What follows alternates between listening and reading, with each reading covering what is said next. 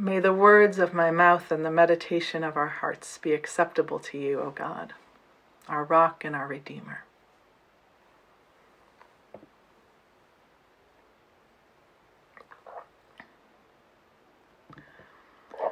So one of the themes that we have been seeing together over the past couple of weeks is that our life with God is not promised to be an easy life or a comfortable life.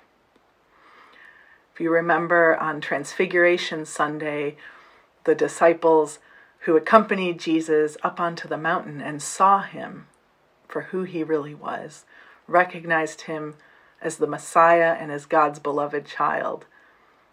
Those disciples did not get to stay in that sort of sweet and happy vision, but immediately followed Jesus down the mountain and into his ministry, and ultimately followed him to Jerusalem, where he would suffer and be crucified.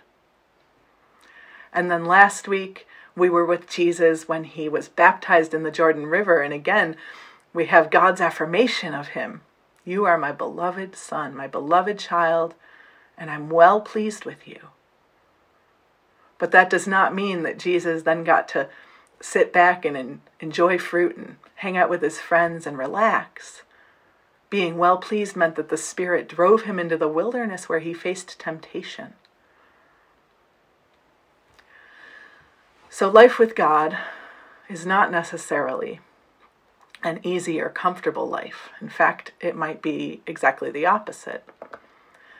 I don't know about you, but for me, when I'm happy or comfortable, then it's easy for me to feel like I'm doing the right things. I have no trouble at all taking credit for any good fortune that comes to me.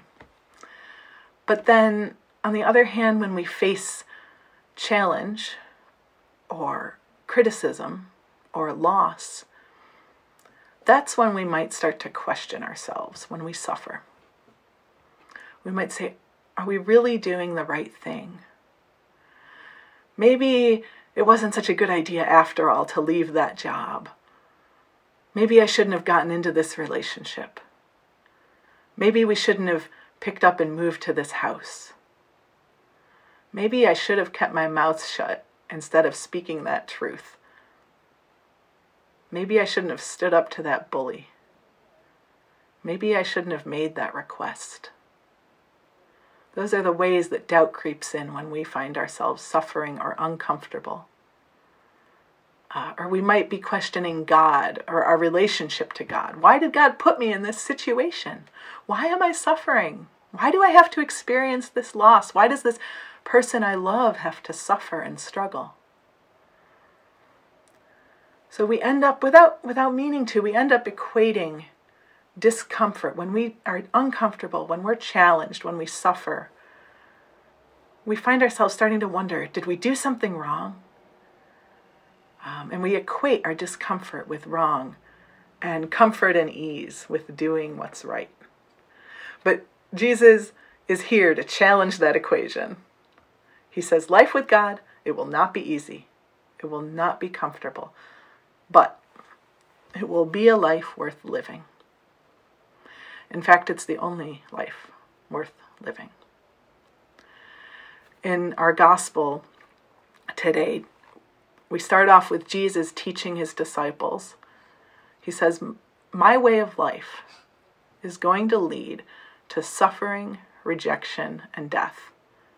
And he's telling them this because in the verses right before this, which we didn't read, that's where he's just asked them, so he's just finished asking them, who do people say that I am? And they say, oh, well, some people say you're John the Baptist, and some people say you're Elijah, and some people say you're one of the prophets. And he says, and what about you? Who do you know me to be? Who do you say that I am?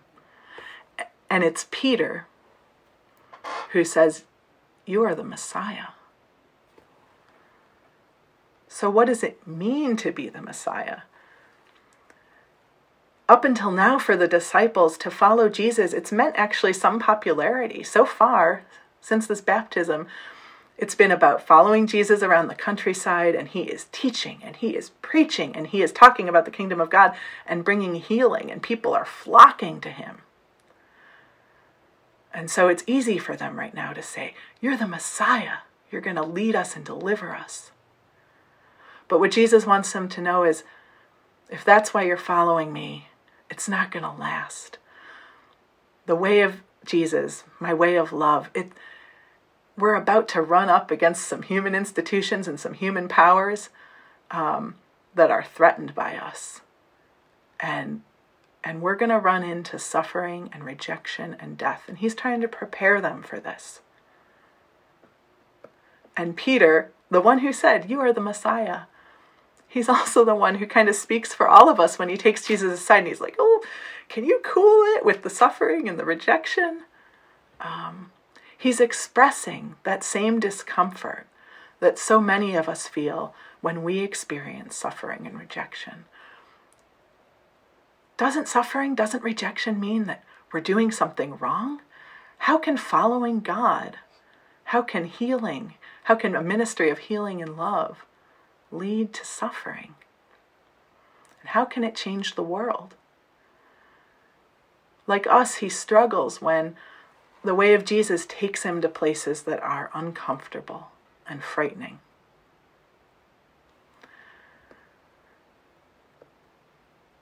What we're finding out is that God is often, or maybe even always, calling us out of our comfort zone. God is inviting us to do things that we think we can't do. God, this is the same God who invites Abraham and Sarah at the age of 99 to take on new names, new roles, new identities. Hey, you know what? I think it's about time that you two became parents together after decades and decades of life. And although that's not in our reading today, this is the God who makes Sarah laughs when she hears this. I think probably partly because of the absurdity of becoming a parent in her 90s after she'd given that dream up so long ago. And maybe partly with joy as well. But what this story with Abraham reminds us is that if we ever think we're too old or just too settled in our ways, just too comfortable where we are to change, if we ever think that it's too late for us to try something new or to learn something new, that we've got this God who is, fortunately or not for us, always ready to unsettle us and to shape things up. God is inviting us to risk something big for something good. To lay down the things that make us feel safe and comfortable. Not for the sake of suffering itself, not that suffering itself is a good, but that we're willing to go through suffering and hardship. We're willing to let go of what we know and what's comfortable for the sake of living into God's dream and for the sake of becoming who God made us to be. This year of pandemic has been a year of suffering and struggle. And I wonder if in many ways it hasn't also been a year where we've come to life in new ways. Many of us this year have really lived. If we've been faced with the loss of people we love, or just from being separated from them, then we've also realized how deeply we love them. And if we felt frantic because the demands of parenting and work and everything we need to juggle and being online 24/7 and grieving have put on us, then we've also maybe rediscovered that God made us not just for work and labor, but for deep rest, for Sabbath. If this year you've found yourself dreaming dreams that you never dreamed before, hoping for things you didn't hope for before, then you are not the only person who's dreaming new dreams. If you find yourself wondering, You're not the only one. If you're questioning things that you never questioned before, you are not alone. If you are grateful for things that you used to take for granted, or if you are longing deeply for those things that were once just part of everyday life, you're not the only one. That's because in this suffering and in this struggle and this time of loss, God is still active. God is still inviting us into new life and into a life that is deep, that is deeply rooted and centered in God. And that means we might struggle, but we won't be alone. And our life will be worth living. I once heard a woman who was telling her story of recovery from addiction. She summed her journey up this way. She said, "In recovery, my life did not become a rose garden, but it became a life."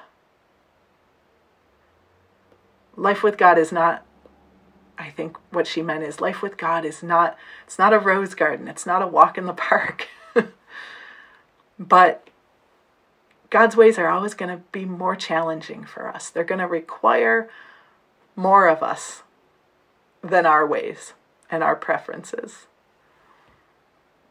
But God's ways lead to life.